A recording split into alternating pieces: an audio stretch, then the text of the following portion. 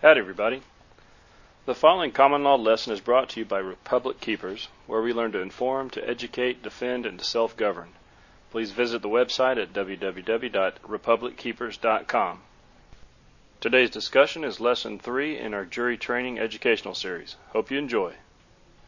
Okay, it's March 23rd, 2001, and we're on Chapter 2 of the Jury Training, and the writing is by Lysander Spooner. This is the trial by jury as defined by the Magna Carta. That the trial by jury is all that has been claimed for it in the preceding chapter is proved both by the history and the language of the Great Charter of English Liberties, to which we are to look for a true definition of the trial by jury, and of which the guarantee for that trial is the vital and most memorable part. Section 1. The history of the Magna Carta. Someone is breathing awfully close to the microphone. You may have to shift the mic just a little. I don't hear it now. Section 1, the history of the Magna Carta. In order to judge the object and the meaning of the chapter of Magna Carta, which secures the trial by jury, it is to be borne in mind that at the time of Magna Carta, the king, with exceptions immaterial to this discussion, but which will appear hereafter, was constitutionally the entire government, the sole legislature, judicial, and executive power of the nation.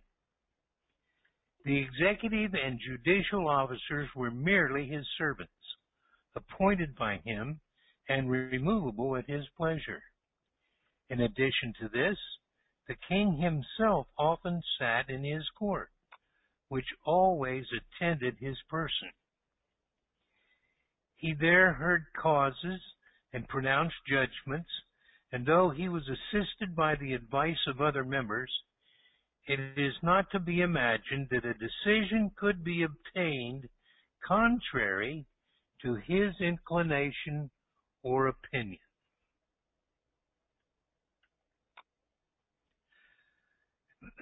Excuse me. That was from Hume in his appendix. Judges were in those days and afterward such abject servants of the king that we find that King Edward I, 1272 to 1307, fined and imprisoned his judges in the same manner as Alfred the Great among the Saxons.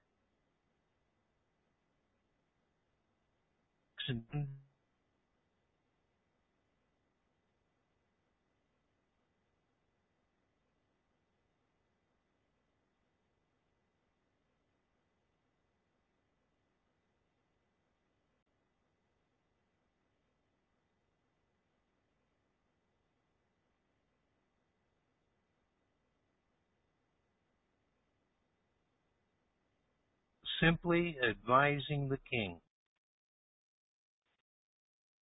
to which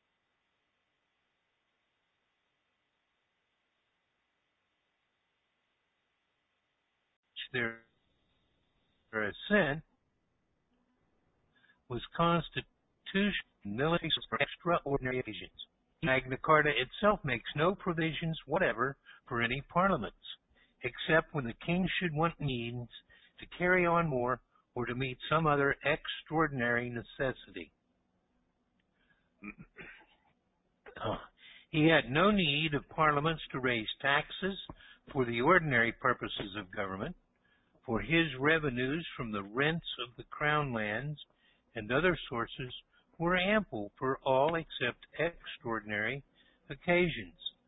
Parliaments, too, when assembled, consisted only of bishops, barons, and other great men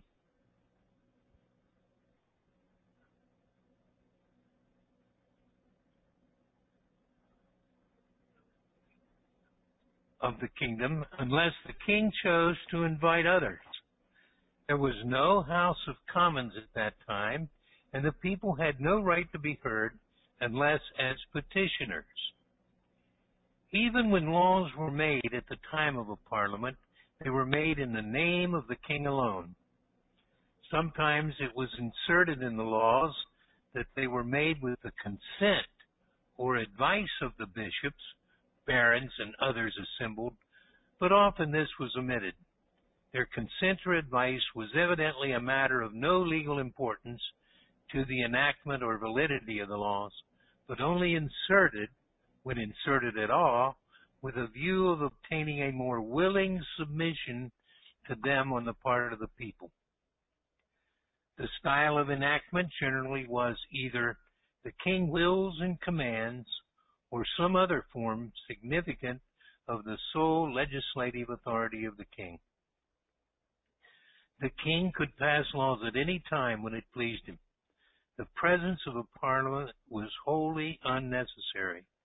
Hume says, "It is asserted by Sir Harry Spelman as an undoubted fact that during the reigns of the Norman princes, every order of the king, issued with the consent of his privy council, had the full force of law," and other authorities abundantly corroborate this assertion. The king was therefore constitutionally the government, and the only legal limitation upon his power seems to have been simply the common law, usually called the law of the land, which he was bound by oath to maintain, which oath had about the same practical value as similar oaths have always had. This law of the land seems not to have been regarded at all by many of the kings, except so far as they found it convenient to do so, or were constrained to observe it by the fear of arousing resistance. But as all people are slow in making resistance, oppression and usurpation often reached a great height. And in the case of John, they had become so intolerable as to enlist the nation almost universally against him, and he was reduced to the necessity of complying with any terms the barons saw fit to dictate to him. It was under these circumstances that the Great Charter of English Liberties was granted. The barons of England, sustained by the common people, having their king in their power, compelled him, as the price of his throne, to pledge himself that he would punish no free man for a violation of any of his laws, unless with the consent of the peers, that is, the equals of the accused.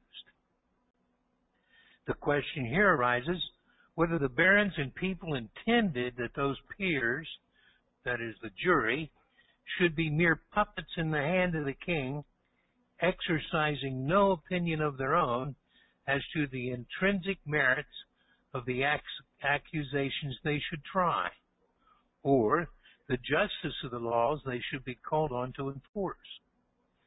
Whether these haughty and victorious barons, when they had their tyrant king at their feet, gave back to him his throne with full power to enact any tyrannical laws he might please, reserving only to a jury the country the contemptible and servile privilege of ascertaining, under the dictation of the king or his judges, as to the laws of evidence, the simple fact whether those laws had been transgressed. Was this the only restraint which, when they had all power in their hands, they placed upon the tyranny of a king, whose oppression they had risen in arms to resist? Was it to obtain such a charter as that the whole nation had united, as it were, like one man against their king? Was it on such a charter that they intended to rely for all future time for the security of their liberties? No. They were engaged in no such senseless work as that. On the contrary, when they required him to renounce forever the power to punish any free man, unless by the consent of his peers, they intended those peers to judge of and try the whole case on its merits, independently of all arbitrary legislation or judicial authority on the part of the king. In this way, they took the liberties of each individual and thus the liberties of the whole people entirely out of the hands of the king and out of the power of his laws, and placed him in the keeping of the people themselves. And this it was that made the trial by jury the palladium of their liberties. The trial by jury, be it observed, was the only real barrier interposed by them against absolute despotism. Could this trial then have been such an entire farce as it necessarily must have been if the jury had no power to judge of the justice of the laws the people were required to obey? Did it not rather imply that the jury were to judge independently and fearlessly as to everything involved in the charge, and especially as to its intrinsic justice, and thereon give their decision, unbiased by any legislation of the king, whether the accused might be punished? The reason of the thing, no less than the historical celebrity of the events, as securing the liberties of the people, and the veneration with which the trial by jury has continued to be regarded, notwithstanding its essence and vitality have been almost entirely extracted from it in practice, would settle the question if other evidence had left the matter in doubt.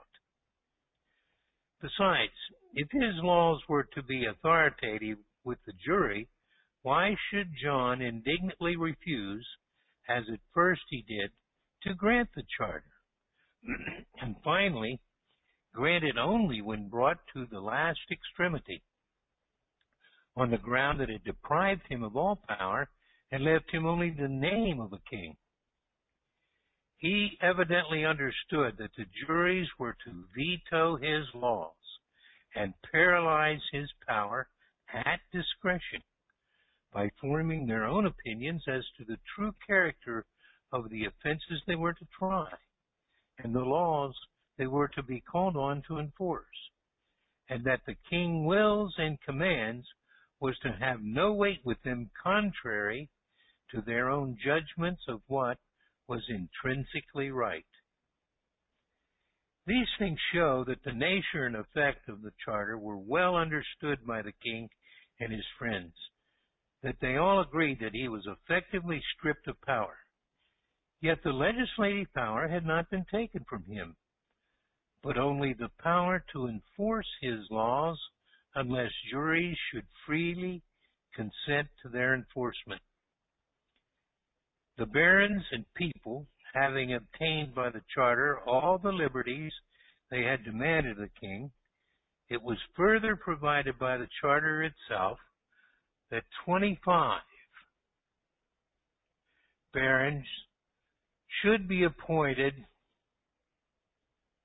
by the barons,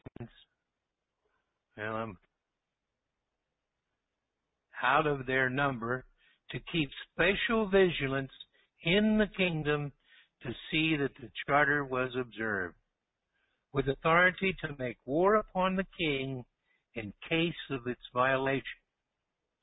The king also, by the charter, so far absolved all the people of the kingdom from their allegiance to him as to authorize and require them to swear to obey the 25 barons, in case they should make war upon the king for infringement of the charter. It was then thought by the barons and people that something substantial had been done for the security of their liberties. This charter in its most essential features and without any abatement as to the trial by jury, has since been confirmed more than 30 times. And the people of England have always had a traditionary idea that it was of some value as a guarantee against oppression. Yet that idea has been an entire delusion, unless the jury have had the right to judge of the justice of the laws they were called on to enforce.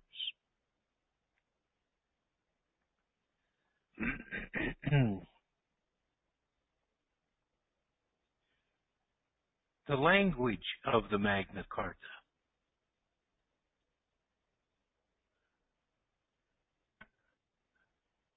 You can see I'm good at using this scroller.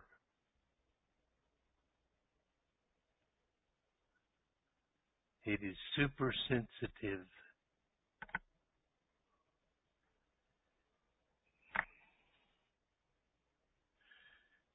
The language of the Great Charter establishes the same point that is established by its history.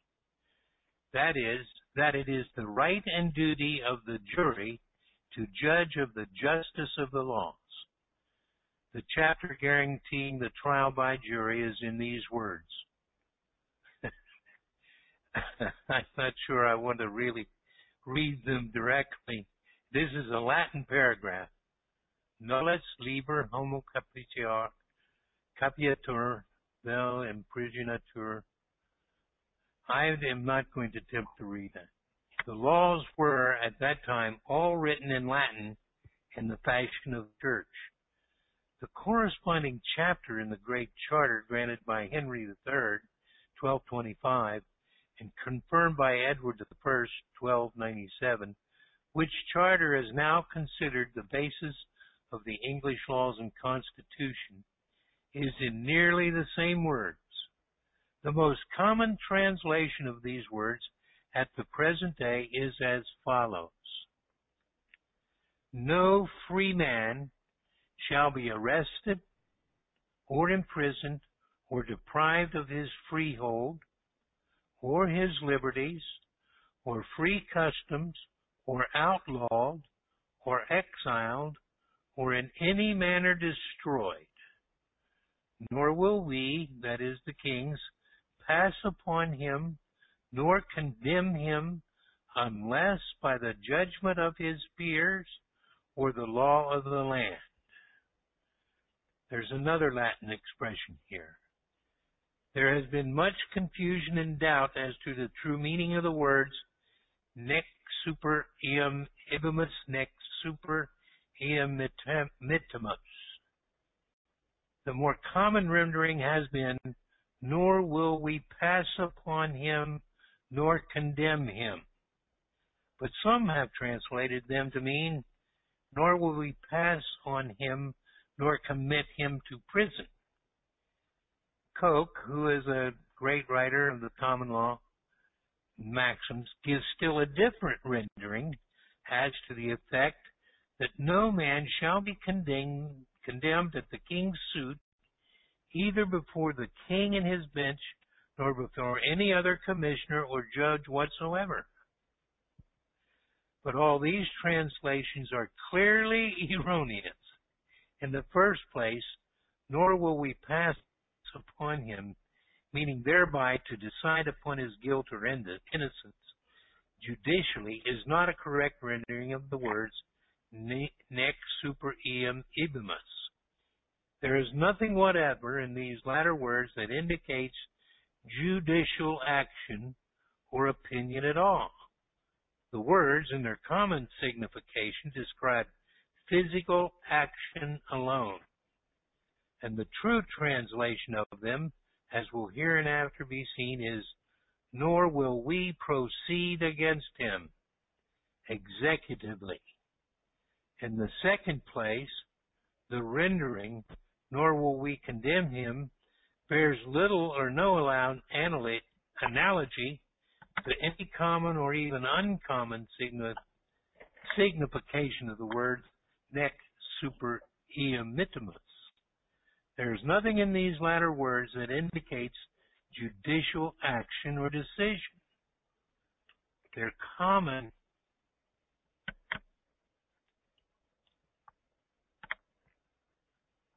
signification, like that of the words nec super eum ibimus, describes physical actions alone. Nor will we send upon or against him, would be the most obvious translation, and as we shall hereafter see, such is the true translation. But although these words describe physical action on the part of the king, as distinguished from judicial, they nevertheless do not mean, as one of the translations have it, nor will we commit him to prison. For that would be a mere repetition of what had been already declared by the words nec imprisonatur, because there is nothing about sending him anywhere, but only against sending something or somebody upon him or against him. That is, executively. Koch's rendering is, if possible, the most absurd and gratuitous of all. What is there in the words nec super eum mittimus that must be made to mean, nor shall we be contemned before any other commissioner or judge whatsoever? Clearly there is nothing. The whole rendering is a sheer fabrication, and the whole object of it is to give color to the exercise of a judicial power by the king and his judges, which is nowhere given them. Neither the words nec super eum ibimus, nec super eum mittimus, nor any other words in the whole chapter authorize, provide for, describe, or suggest any judicial action whatever on the part either of the king or of his judges or of anybody except the peers or jury. There is nothing about the king's judges at all, and there is nothing whatever in the whole chapter so far as relates to the action of the king that describes or suggests anything but executive action. But that all these translations are certainly erroneous is proved by the temporary charter granted by John a short time previous to the Great Charter for the purpose of giving an opportunity for conference, arbitration, and reconciliation between him and his barons. It was to have force until the matters in controversy between them could be submitted to the Pope and to other persons to be chose, some by the king, some by the barons. The words of the charter are as follows: Know that we have granted to our barons who are opposed to us that we will neither arrest them nor their men, nor to seize them, nor will we proceed against them by force or by arms, until by the law of our kingdom or by the judgment of their peers in our court, until consideration shall be had. A copy of this charter is given in a note in Blackstone's Introduction to the Charters. See Blackstone's Law Tracts, page 294, Oxford edition. Mr. Christian speaks of this charter as settling the true meaning of the corresponding clause of Magna Carta on the principle that laws and charters on the same subject are to be construed with reference to each other. The true meaning of the words nec super eum ibimus, nec super eum mittimus is also provided by the Articles of the Great Charter of Liberties, demanded of the king by the barons and agreed to by the king under seal a few days before the date of the charter and from which the charter was framed. Here are the words used on those. And the English translation of the Latin shown here is, the body of a free man shall not be arrested, nor imprisoned, nor seized, nor outlawed, nor exiled, nor in any manner destroyed, nor shall the king proceed or send anyone against him with force, unless by the judgment of his peers or the law of the land. The true translations of the word nec super eum habemus, nec super eum mittimus, in Magna Carta is thus made certain as follows: nor will we, the king, proceed against him, nor send anyone against him with force or arms. The words, we will not destroy him, nor will we do upon him, nor will we send upon him, have differently expounded by different legal authorities. Their real meaning may be learned from John himself, who the next year promised by his letters patent nec super eos per vel per arma evimus, nor will we go upon them by force or by arms, unless by the law of our kingdom or the judgment of their peers in our court. He had hitherto been in the habit of going with an armed force or sending an armed force on the lands and against the castles of all whom he knew or suspected to be his secret enemies, without observing any form of law. It is evident the difference between the true and false translation of the words nec super eum ebimus, nec super eum mittimus is of the highest legal importance, inasmuch as the true translation, nor will we the king proceed against him, nor send anyone against him by force of arms, represents the king only in an executive character, carrying the judgment of the peers and the law of the land into execution.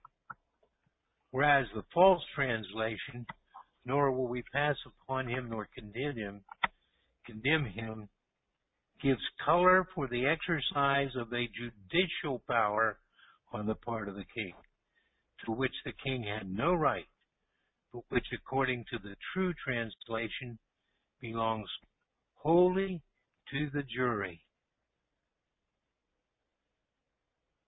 Another Latin phrase, per legale judicium parium suorum.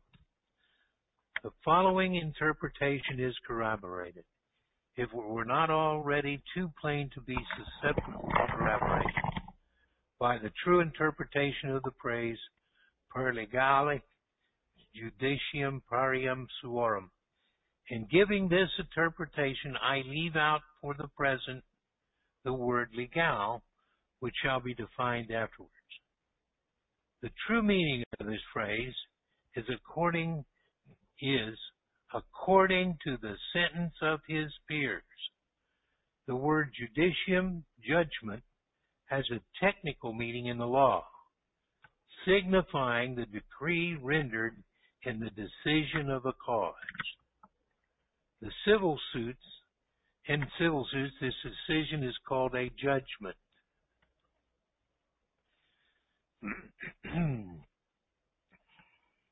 In chancery proceedings, it is called a decree. In criminal actions, it is called an action or judgment indifferently. Thus, in a criminal suit, a motion in arrest of judgment means a motion in arrest of sentence. In cases of sentence, therefore, in criminal suits, the word sentence and judgment are synonymous terms. They are to this day commonly used in the law books as synonymous terms, and the phrase per judicium parium suorum therefore implies that the jury are to fix the sentence. The word per means according to. Otherwise, there is no sense in the phrase per judicium parium suorum. There would be no sense in saying that the king might imprison DCs, outlaw exiles, or otherwise punish a man, or proceed against him or send anyone against him, by force of arms, by a judgment of his peers. But there is a sense in saying that the king may imprison, seize, and punish a man or proceed against him or send anyone against him by force of arms according to a judgment or sentence of his peers, because in that case the king would be merely carrying the sentence or judgment of the peers into execution.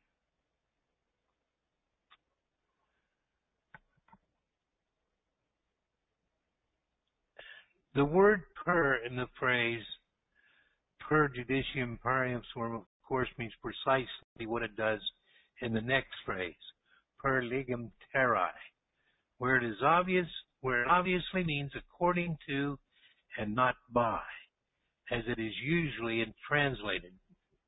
There would be no sense in saying that the king might proceed against a man by force of arms, by the law of the land, but there is sense in saying that he may proceed against him by force of arms according to the law of the land, because the king would then be acting only as an executive officer carrying the law of the land into execution. Indeed, the true meaning of the word by, as used in similar cases, now always is according to. As, for example, when we say a thing was done by the government or by the executive by law, we mean only that it was done by them according to law. That is that they merely executed the law. Or if we say that the word by signifies by authority of, the result will still be the same. For nothing can be done by authority of law except what the law itself authorizes or directs to be done. That is, nothing can be done by authority of law except simply to carry the law itself into execution.